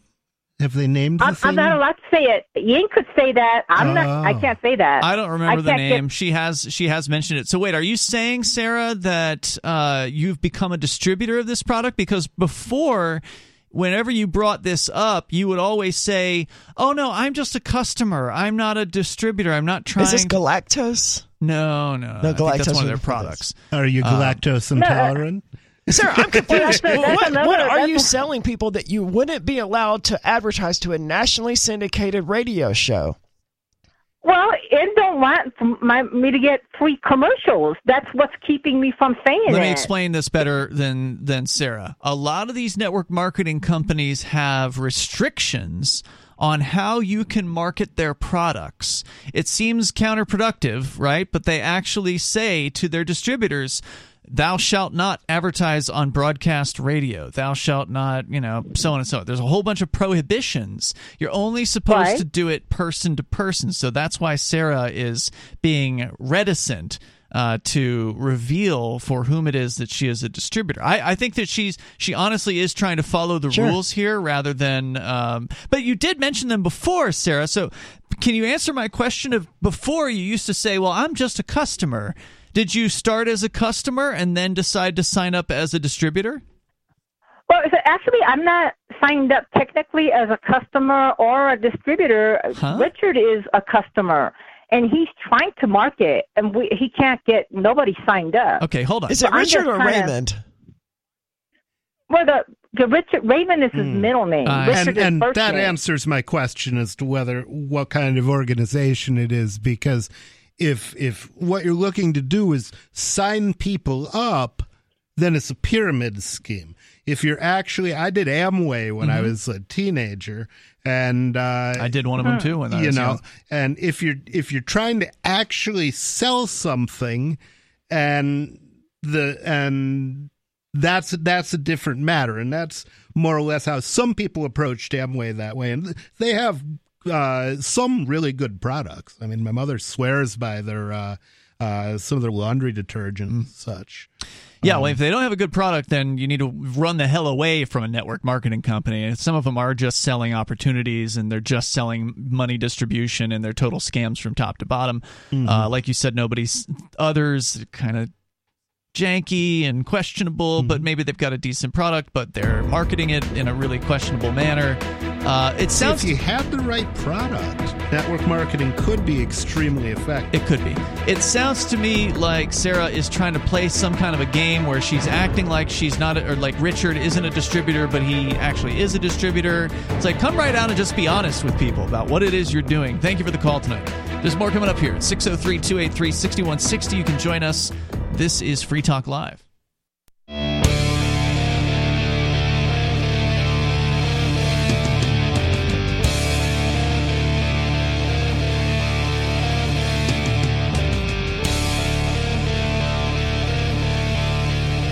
It is Free Talk Live. Phones are open here, and you can join us. The number is 603-283-6160. That's 603-283-6160. Tonight, it's Ian. Nobody. And Aria. You can join us online anytime over at freetalklive.com. You know, we haven't talked a lot about cryptocurrency in recent weeks, but I did want to get into this story about Monero. There's a few interesting headlines in the crypto world today. We already talked about the Ethereum developer who's going to prison for more than 5 years for simply giving a presentation over in North Korea, which is an insane story. You're certainly welcome to comment on that. But now the Monero fans are talking about doing a bank run, quote unquote. And although this actually doesn't have to do with the banks, it has to do with the group of companies that really, really wants to be like the banks. I love this idea, right? And I hope they're not just saying, hey, we need to pull all of our Monero off the exchanges or whatever. I hope they're trying to create a wider movement where everyone pulls their crypto off of exchanges at once to see if first of all, if the exchanges really have it, and B, to punish them for being evil. Had you already heard about this story? No. Okay, because it's interesting because you asked the question, do the exchanges really have it? And that's where they're banks. I mean, I would not be at all surprised if Coinbase doesn't actually have the cryptocurrency that they're supposed to have. That's where they're coming from on this. Now, this comes back to what we were talking about before, where Monero is the privacy coin, sort of the top privacy coin. There are a bunch of privacy coins in the world of cryptocurrency, but Monero, I believe, was the first ever, and it's the biggest one. It's in the top 50 of the coins out there right now. It used to be in the top 20, but I think it's in like the 30s range. I'm surprised it's falling. Yeah, a lot of the useful coins have been falling. Bitcoin Cash, Monero, Dash. Dash is like around number 80-something or 90, somewhere in that range. This phenomenon will fix itself. What's replacing them? All the speculative stuff. Cardano. Shiba Inu, which is a total, meme coin. Anyway, so Monero is a privacy coin, and as we pointed out just a few moments ago on the show, we talked about how you cannot see the Monero transactions, so you cannot know for sure how many Monero there are in circulation. If you go and you look at CoinMarketCap or CoinGecko, which are two of the more popular tracking sites where they show you all the different cryptos that are out there, the thousands of them, and you can look at them and see how many, for most coins, you can see how many coins there are in the marketplace, how many are coming out, every day or every 10 minutes or whatever. You can get all these statistics for most cryptocurrencies, Bitcoin and Bitcoin Cash included. But with Monero, you cannot get that information. You have no idea what the circulating amount of Monero is. You don't know how much is being mined into existence. They tell you what's supposed to be happening with the mining. So in theory, you could kind of cook up an estimate, but you don't know for sure. It makes me feel better knowing that you can't know for sure as well. I mean, it makes me feel better knowing that no one can know for sure. Well, being able to audit a cryptocurrency does have its benefits, because then you know what you're dealing with, and that's one of the reasons why you can audit the code. Well, that's true. You can audit the code, but there's no way to know whether the code that you're reading is actually what's running on miners' machines. That's true. Well, and that's one of the reasons why some people don't want to use Monero, is because they're afraid of the fact that they just don't know everything about it. That said, for the people that that's are a silly reason not to want to use Monero. I tend to agree, but for some people, they are now fed up with these centralized exchanges. A group of Monero enthusiasts, according to Decrypt.co, is saying they're planning an XMR is the little short code for Monero, bank run on April 18th. which that's today. Well, that's only going to affect like Kraken and Binance, right? Any centralized exchange that has Monero, which there aren't that many of them. Not in the U.S., at least. Yeah, Bittrex got rid of it, I know. That's right. Yeah, a couple of years ago now. The so-called Monerun, as in Monero Run, on the 8th anniversary of the coin's launch, is a reaction to what community members see as a lack of transparency over Monero, including allegations that central exchanges... Okay, I think it's ironic that the producers of an opaque coin are complaining about a lack of transparency. They're specifically complaining regarding the exchanges. So they're saying that centralized exchanges have, by the way, suspended Monero withdrawals and are misrepresenting reserves. So that's very disturbing because it's really They shouldn't even have reserves. That's just how we get a new form of fractional reserve banking. They should just have the amount of cryptocurrency they're supposed to have. Or the amount you have. That's what they're saying here. They're saying that a reserve would be the amount of customer deposits in the case of a centralized exchange. But they believe that they're overrepresenting their reserves and selling Monero that they basically don't have. Quote, I think they're probably doing that with every cryptocurrency. But the rest of them you can look at. That's the difference. If you want to go to Binance's cold storage address and see how many Bitcoin they have in there, you can do that. They publish their wallet addresses? You can follow it. You make a deposit to Binance, and you can follow the coins and see where they go. And a lot of these exchanges' wallets are publicly known.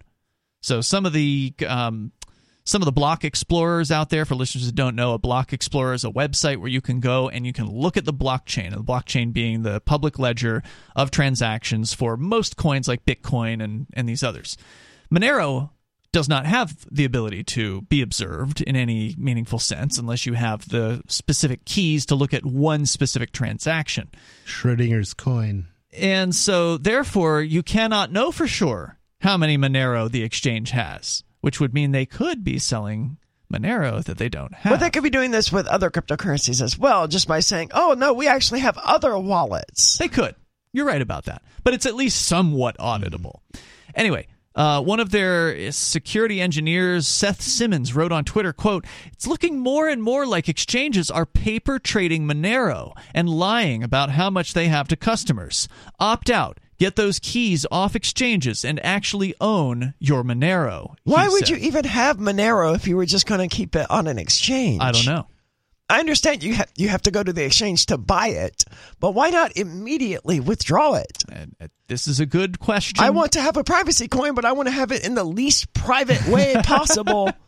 Right. And where it's not even actually mined. So I don't even want to have a privacy coin. I just want to be able to say, hey, look, guys, in theory, I technically can access per some conditions. Yeah, if they don't freeze withdrawals. Well, Monero was actually... To be fair, among the coins that I was day trading back in the day.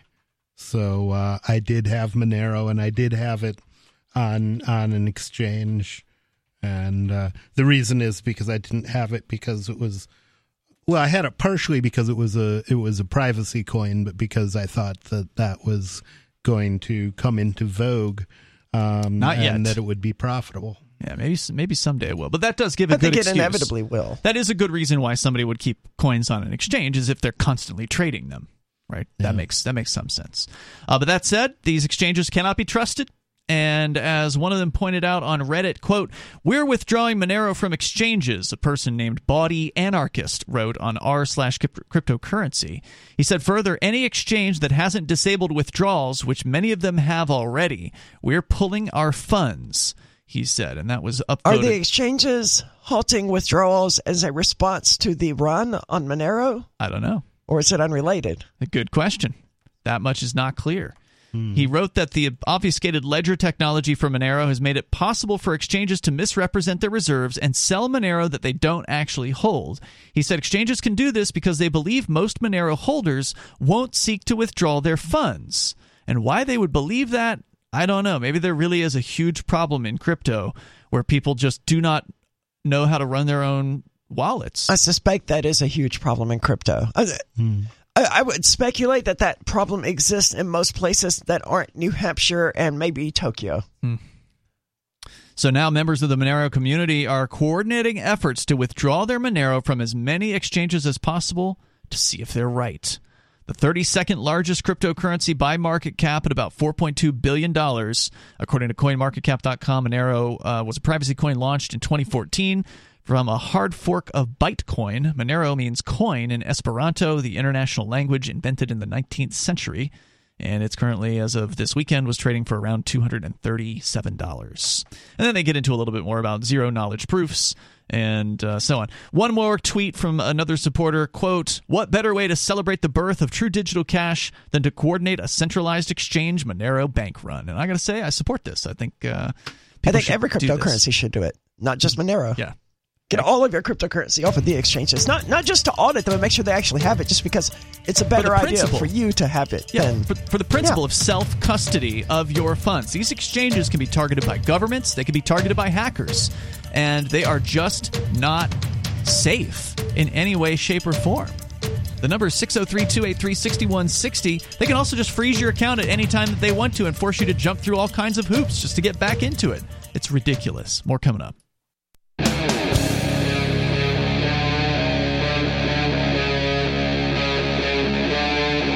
Free Talk Live.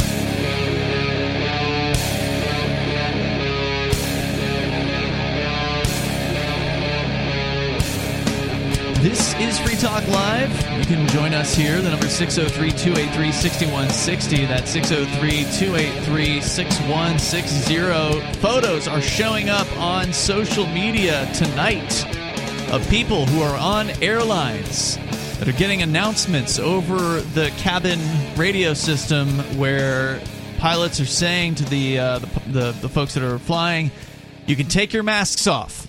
The mask mandate is over.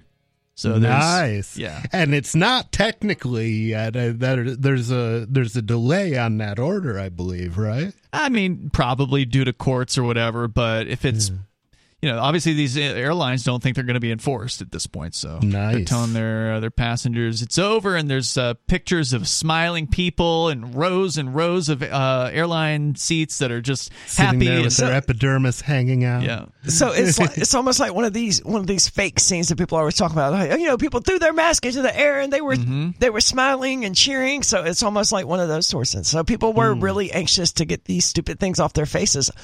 Look, guys, all you ever had to do... But they were still wearing them, which I don't understand. That's what I was about to say. All they ever had to do was pull them off. Yep. That's it. Yeah. It's just a piece of cloth. Take it off. Nancy Reagan, just say no. That's right. Well, unfortunately... Well, of course, if you do that on an airplane, you will probably experience some violence, the truth be told. Could be, or they might just not let you on in the first place, which is why most people will put it on, because they're under the belief that the airlines are going to be the enforcers of these mandates. That said, I did read posts on Twitter from one crypto girl who was claiming that she went around airports and boarded airlines without wearing masks multiple times and was only spoken to, I think, on maybe one occasion by somebody at the gateway, and she put the mask on briefly in order to get past that person and then proceeded to remove it after she got past that person and had no further issues.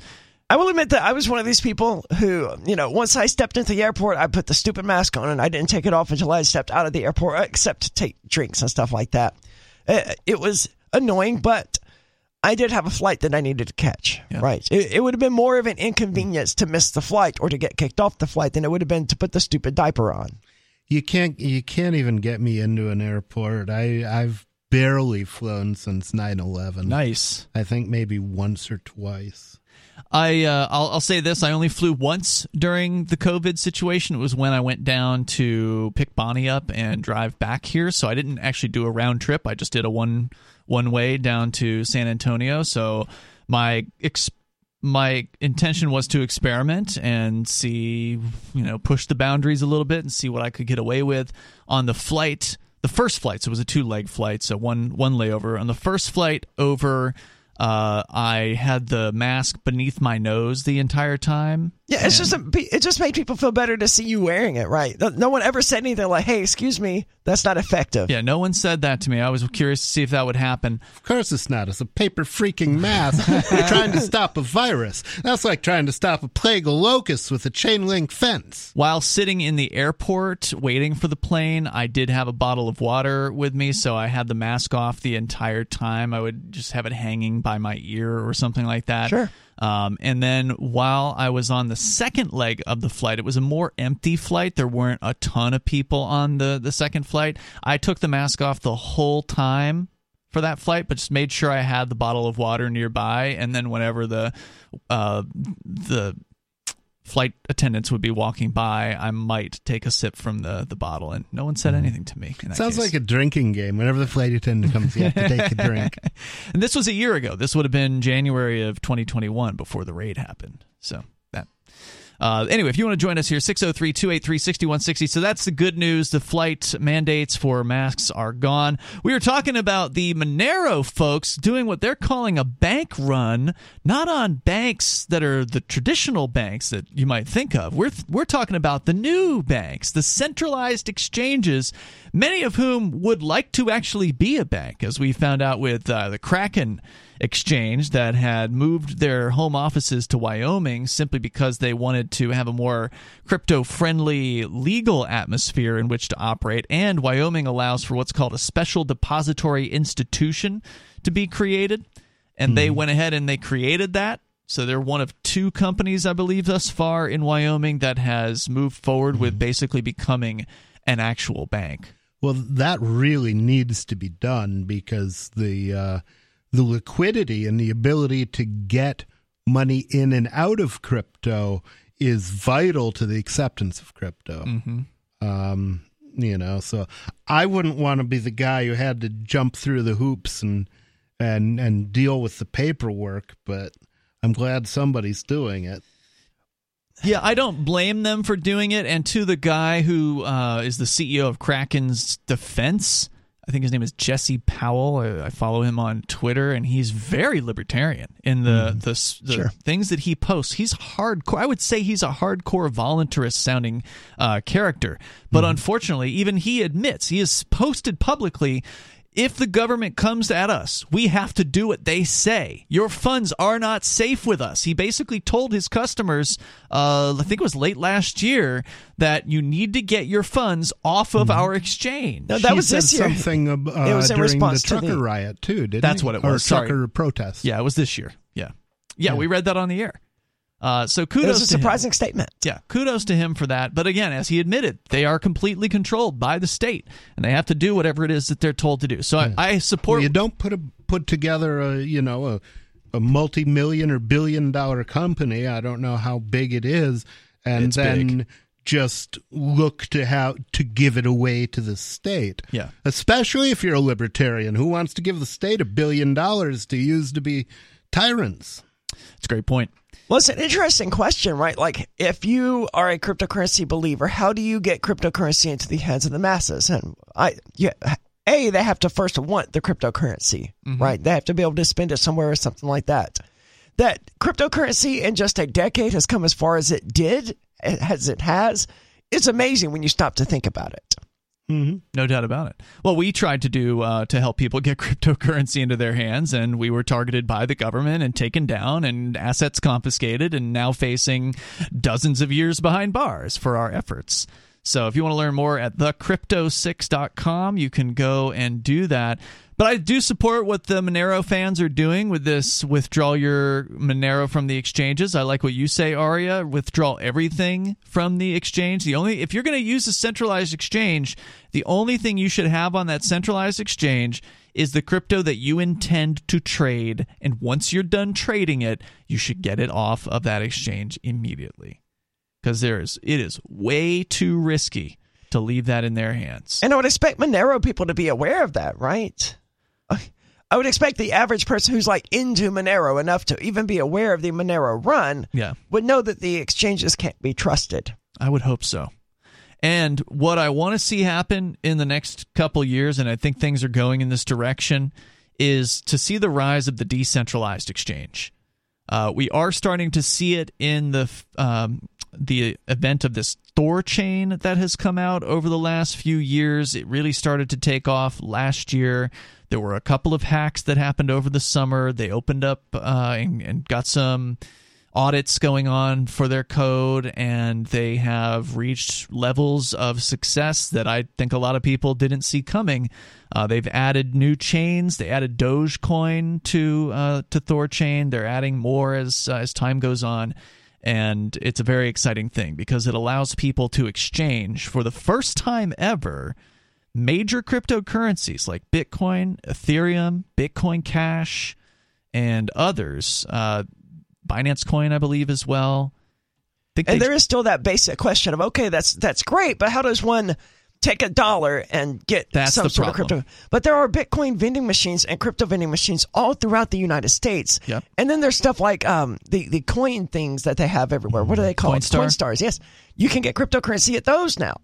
That's what I've heard. I mean, the way to think about it, though, is it costs like 10-15% to get the money off an exchange through a Bitcoin vending machine. Bitcoin vending machine. So you're effectively giving away 15% of a coin's value when you send it to an exchange.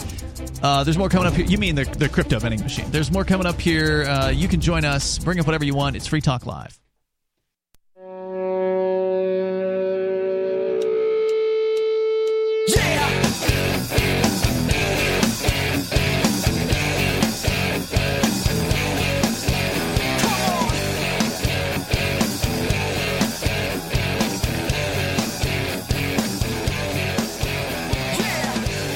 It's Free Talk Live. Phones are open here. You can join us at 603-283-6160. That's 603-283-6160. Joining you in the studio tonight, you've got Ian. Nobody. And Arya.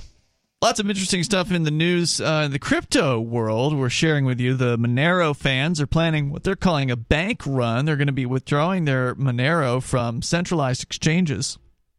At least the exchanges that are allowing people to withdraw their Monero. Apparently, according to some of the Monero fans, many of these centralized exchanges have, quote-unquote, paused withdrawals for Monero, which is very suspicious. Do they have any excuse for that? Because, I mean, that's not the kind of customer service that I would want from an exchange. It's not what I would want, but it's what I would expect. If there's Monero that belongs to me, I expect to be able to withdraw it. Yeah, I don't know, nobody, what those exchanges would be saying. Usually, with my experience on centralized exchanges, usually if a withdrawal is frozen, the excuse is usually upgrades. So, and sometimes it's true. Like if there's an upgrade to the Monero network, for instance, if there's a new client that's come out, then yeah, the exchange does need to implement that on their back-end system to be up to date with how that thing is running. I don't know if that's going on with Monero right now, but it certainly is very suspicious that multiple exchanges are freezing withdrawals.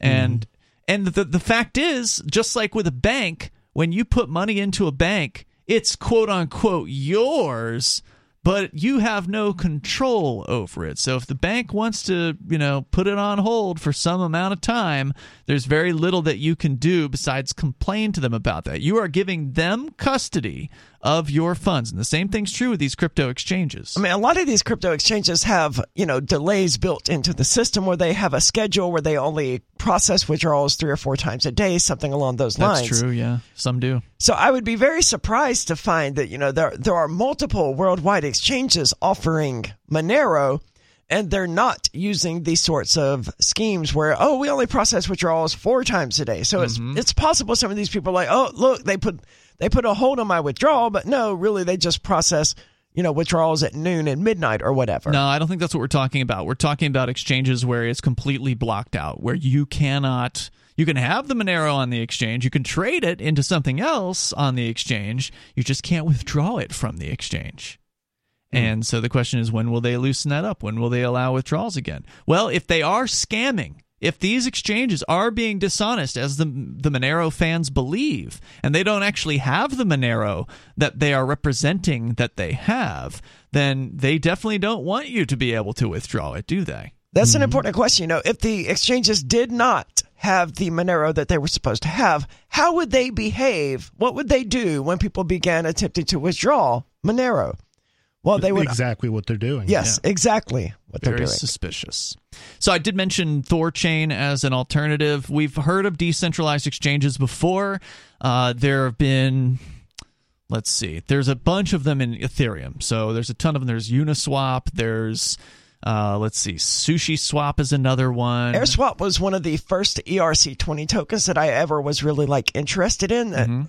Interested enough to actually take part in its ICO, its initial coin offering, where you could buy it cheaply. Man, I lost so much money on that stupid thing. Crashed and burned. Yeah, it worked for other useless Ethereum tokens that no one else wanted. Did it go away? Is the thing there still? I don't know. I imagine it still exists. Not that you could go and legally look, because we're all on ridiculous bail conditions. But I'm still able to research these things, and I'm interested in following the development, especially of decentralized finance, because and for listeners that aren't familiar, DeFi, as they call it, decentralized finance, is a term that came about within the last couple of years. So after the whole Ethereum ICO craze that happened that you mentioned, the initial coin offering. I'm glad that craze went away. Yeah, I mean, it's an NFT craze now, but that's going to go away eventually too. After the ICO craze, this whole DeFi thing really started to come out and take off, and it's a very interesting world, decentralized finance as opposed to centralized finance. So centralized finance would be a company like a bank where you would go and ask if you can get a loan and maybe put your car title up for collateral or whatever to get the loan.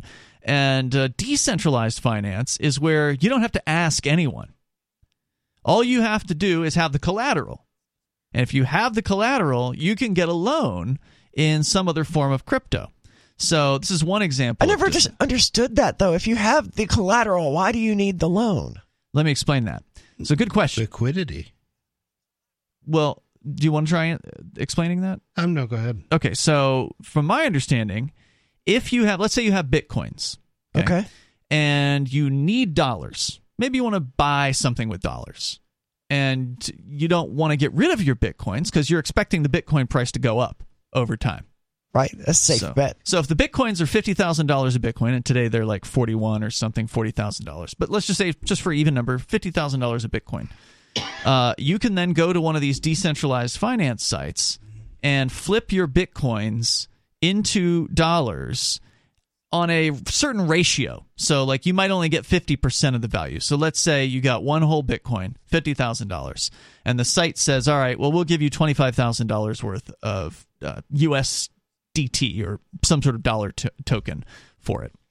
And so what happens is they hold your Bitcoin and they give you the $25,000. And so now you can do whatever you want to do. You're going to invest in a business or buy a boat or whatever it was you were going to do with that cash. And as long as you can pay the loan off at some point with whatever the interest is that they're charging, you get your Bitcoin back. So it's a way to sort of use your Bitcoin without actually selling your Bitcoin.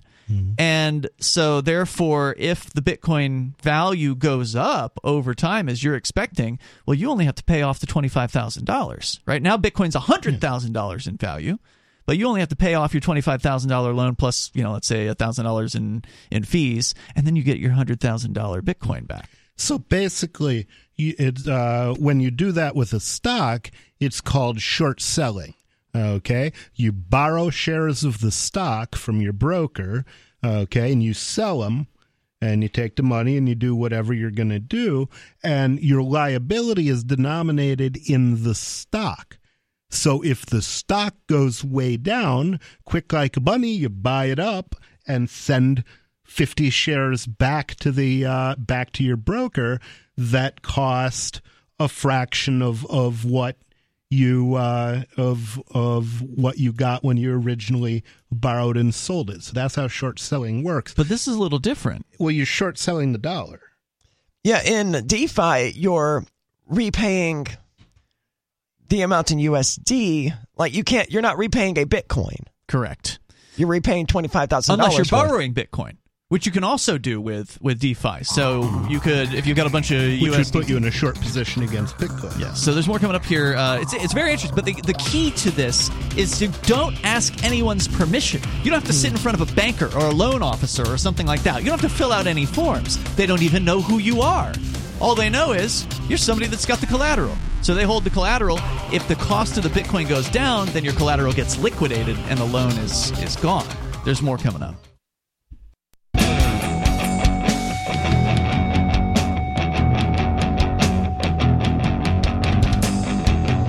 It is Free Talk Live. You can join us here. You can bring up whatever's on your mind at 603-283-6160. That's 603-283-6160. You can join us online at freetalklive.com. We do have our social media site. You can go to social.freetalklive.com, interact with other Free Talk Live listeners while you're there. Other hosts are posting there as well. Once again, that's social.freetalklive.com. Here tonight, it's Ian. Nobody. And Aria. We're talking a little bit about decentralized finance and kind of what it is. And I, by no means, am a full-on expert at this. I just know a few things about it. But the idea is to get away from centralized institutions providing people with financial services. And one area that they're really shining in is collateralized loans. As long as you have some collateral, you can get another form of cryptocurrency without actually having to exchange it. And one of the other benefits to this, Aria, is a tax benefit. So for people that are very concerned with capital gains taxes on if you purchase Bitcoin at a low price and then sell it at a higher price, the government claims that they own a piece of that profit in that case. But if you get a loan using that Bitcoin as collateral, that is not a sale. And therefore, as I understand it, this isn't legal advice, but I'm not a tax doctor or whatever. But as I understand it, that is not a sale of Bitcoin. It is a loan, and so therefore it does not fall into capital gains because you have to pay it back at some point. And so it's a way for you to get dollars of value out of your Bitcoin or other crypto without becoming subject to capital gains and reporting to the IRS in that case. So that's another benefit to decentralized finance. I don't know if I would want to make that argument to the IRS personally, but I could see that benefit. To me, it's a pretty accepted viewpoint. There's companies that basically do this for a living, and they've done the research. Yeah, awesome. A loan is not a taxable event. Right. So that's another real benefit here. And again, doing all of this without asking anybody's permission. Well, presumably you don't need a license to give someone Bitcoin. Yeah, and one of the actually related stories that I have here tonight is that one of these centralized loan providers, so there's DeFi, which is decentralized finance, but that there's still centralized finance going on, and there's centralized finance in the world of cryptocurrency. So there's centralized finance in the world of banks, which we're all used to and we know about, but there's also centralized corporations that are doing loans in crypto with the same sort of idea of you give them Bitcoin, they give you dollars in return, except they're a centralized hub, and they therefore can be targeted by the state. And so I want to get into a story about what's happening to one of those companies. I mean, it's almost really easy to exploit this, right? I mean, if you firmly believe, as I imagine most people do, that the value of Bitcoin is going to go up, at least in the long run, it's fairly easy to exploit it. Say you need to borrow $100,000, borrow $150,000, put $50,000 of that into Bitcoin that you hold so that you can sell it later if you need to in order to pay back the initial loan that you took out. Yeah. Well, you could. You can definitely do that. I was telling Ian on the break, though, there is a downside to short sales, which is when you invest in something by buying it, okay, you can only lose the amount of money that you put in. But if you take on a liability that's denominated in, say, GM shares, say you borrow, $10,000 worth of GM and you sell it because you think GM is going to go down. Well, if GM doubles it, then you've lost twice what you thought you were investing. It's like investing in a stock that can go down past zero. And that's why you may have to put up $50,000 worth of Bitcoin if you want to borrow $25,000. That way you can lose half of its value before they sell it off and right here you'll get liquidated in this case. So if you've put in Bitcoin at half of its value and it goes down to that half point, then your assets get liquidated and the loan gets called, and that's it. So you're protected in that way here. But it would probably be yeah, I see where you're coming from. Let's go to Jack. He's in Washington. Jack, you're on Free Talk Live. Go ahead. Yeah, earlier you guys were talking about taxes. Uh-huh. The government gang has the guns. Yes, they do. We're kind of in a weird position where they're kind of robbing the bank as they wish. Well, they're working together. The government's robbing banks. Yeah, the state works with the banks. They're robbing. What they're doing is they're protecting the bank's monopoly so the banks can rob us. Correct. But at any time, the government can say, I want more money. I want 7% more. And what are we going to say? It doesn't matter if you're Elon Musk or you're Joe Schmo or anybody. Are you talking about if they were to do a haircut on people's bank accounts? Is that what you're referring to? Just in general, they can ask for anything they want. You're talking about taxes. Well, they don't ask, right? With taxes, they don't ask. They just take. And they threaten and they use violence. This is why we advocate cryptocurrency, though, because we are aware that governments and banks conspire together to rob from the average person. And we oppose that. What if we have one of those electromagnetic pulses or whatever? I'm sure that's a common... Well, then your bank is screwed, too. Yeah, what if an asteroid hits the Earth tomorrow? What kind of question is that? That's a good question. Well, I'll answer the question, though. It is something some people are concerned about. There are weaponries, and the sun can do things that are nasty. But as long as there's a physical, like an actual stored hard drive with the Bitcoin blockchain on it, at least a couple of them on the entire planet, the Bitcoin blockchain can be restarted once all the electronics come back on again. So you'd have to wait. You wait for the power to come back on. Yeah, that makes sense. Dude, if the power gets wiped out because of a supernova or whatever, your Bitcoin is going to be the smallest of your problems. Yeah, and you're going to have a hard time hitting the ATM. That's for sure. Jack, anything else you want to share tonight? No. Thanks, man. Appreciate hearing from you tonight. The number 603-283-6160. So there is a company that I've mentioned before on the air. It was actually probably back before the raids happened. Called Celsius, and there's another one called Nexo, and there's a few others where Celsius is one of these. They loan cryptocurrency, or they loan right. Yeah. Just like we were talking about with decentralized finance, these guys do the same thing where you can deposit Bitcoin or other cryptos with them, and they would give you if you just deposit, they would just give you a return. You'd get like an APY basically, and then they use that to loan out to other people. And they actually give you a decent interest rate versus a bank, which is like 0.0025% or some nonsense like that. These they did Bitcoin. Oh. That's the news. So Celsius. What are they down to? I don't know. I'm not on the site at this time. Sure. But the news is that Celsius, one of the two biggies, is now only allowing verified accredited investors in the United States to add coins to their Earn accounts starting on April 15th, while users outside the country will be unaffected. So if you're an international user, they're still going to be doing what they were doing, but in the United States, you now have to be a verified and credited investor, which basically means you have to be a millionaire. Or use a VPN. Accredited in investing, it's one of the things that I'm kind of amazed they get away with.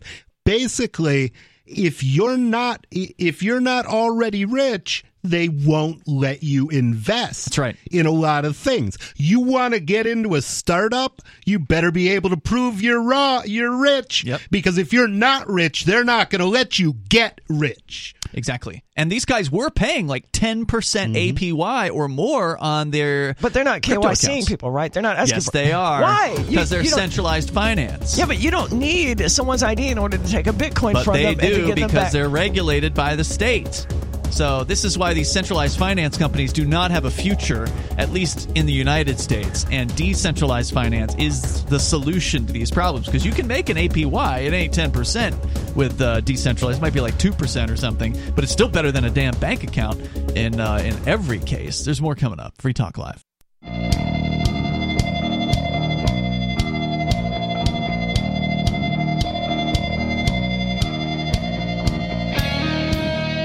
It is Free Talk Live. Phones are open here. You can join us at 603-283-6160. We're talking about some of the changes in the world of cryptocurrency affecting centralized finance corporations, companies like Celsius, which is now no longer going to be offering any kind of earn feature for U.S.-based users. It used to be that you could take your cryptocurrency. Oh, so even if you already have cryptocurrency on their platform, they're actually going to grandfather those people in. Okay. According to this announcement. So those people are still going to be okay for now. See, I don't know. That's a good thing, but getting grandfathered never sounds like a good experience to me. I got grandfathered. Oh, you poor bastard.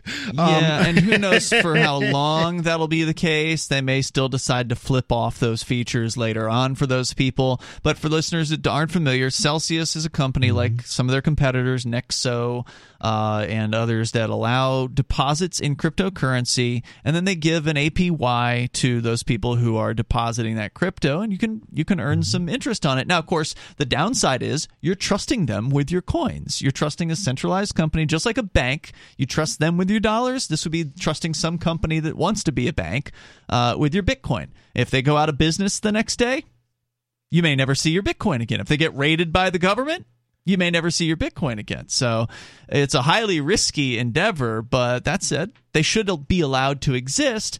But according to their announcement last week, Celsius said they are going to stop allowing their customers to deposit into the Earn accounts as of this last Friday unless you are an accredited investor. Then you will be able to continue to do it. According to the press release, they say I don't know what that means.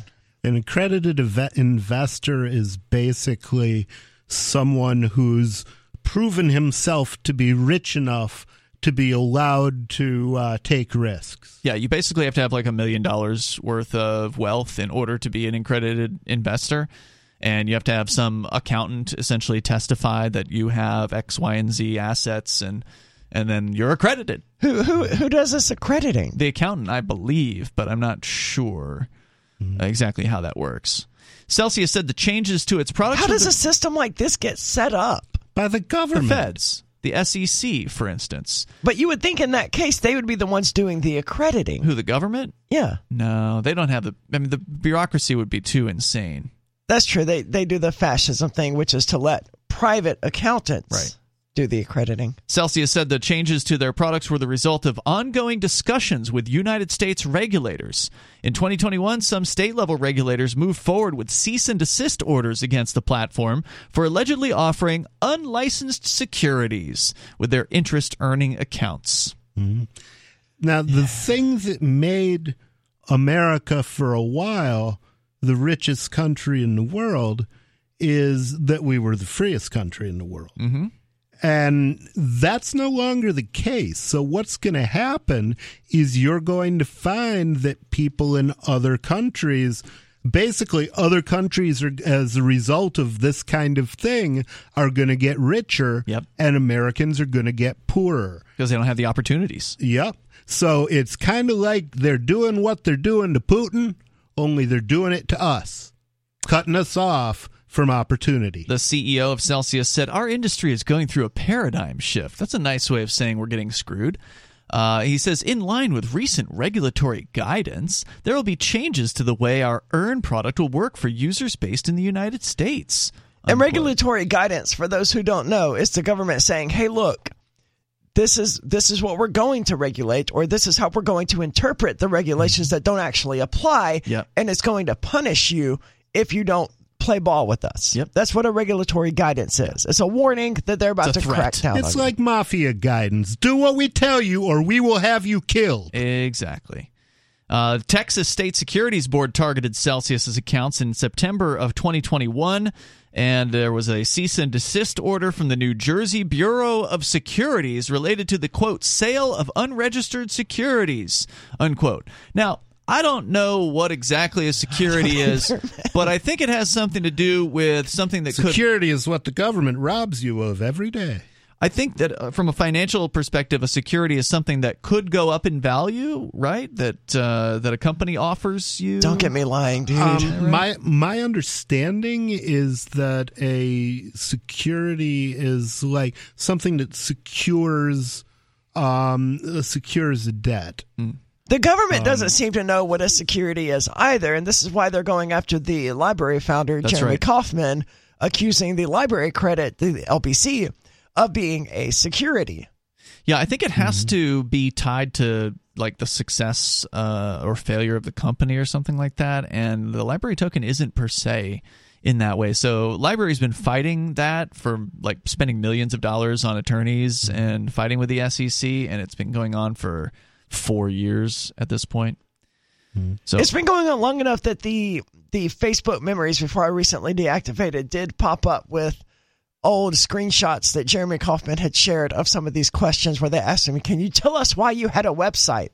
And other silly nonsense like that. Like your tax dollars at work, people, is the government asking Jeremy Kauffman why he had a website for people to learn about his company. But win or lose, they've succeeded in setting technological progress back by years. Right. And so here's the thing. So even if this company disagrees with the state's accusation that it's selling securities, it's easier for them to just say, well, we're just not going to do business with New Jersey people. Well, we're just not going to do business with Texas people. And now they're just saying we're not going to do business with anyone in the United States at this point, rather than fight and spend millions of dollars trying to continue this marketplace. They're just walking away from it. Anyway, there's a little bit more here. They have roughly $23 billion in assets under management, apparently, at this company, and have allegedly paid out more than $912 million in yield since 2018. The rates for their interest-earning product, if you could get it, if you're not in the United States or are an accredited investor, are upwards of 18.63% APY for cryptocurrencies and 7.1%. That's pretty good. And 7.1% on many stablecoins. In fact, some people would say it's too good to be true, and there are allegations that this company, might not be totally honest with their books. Is that 18% payable in crypto or in dollars? Wow. Yeah. Yeah, you earn crypto directly on your crypto in these cases. I mean, I could see how such a thing could come into existence, though, with so many people wanting to borrow against their cryptocurrency and things like that, as we talked about earlier. I could easily see them being able to afford an 18%. Not normally. That does seem like a bit. That's not their average yield or anything like that. No, many of them are lower, if I recall correctly. But something along the lines of 8-9% for an APY, I could totally see from one of these companies. And keep in mind they don't have bank branches. They don't have a physical, hundreds of physical locations with huge numbers of staff that they have to maintain. So their operating costs are certainly lower than banks.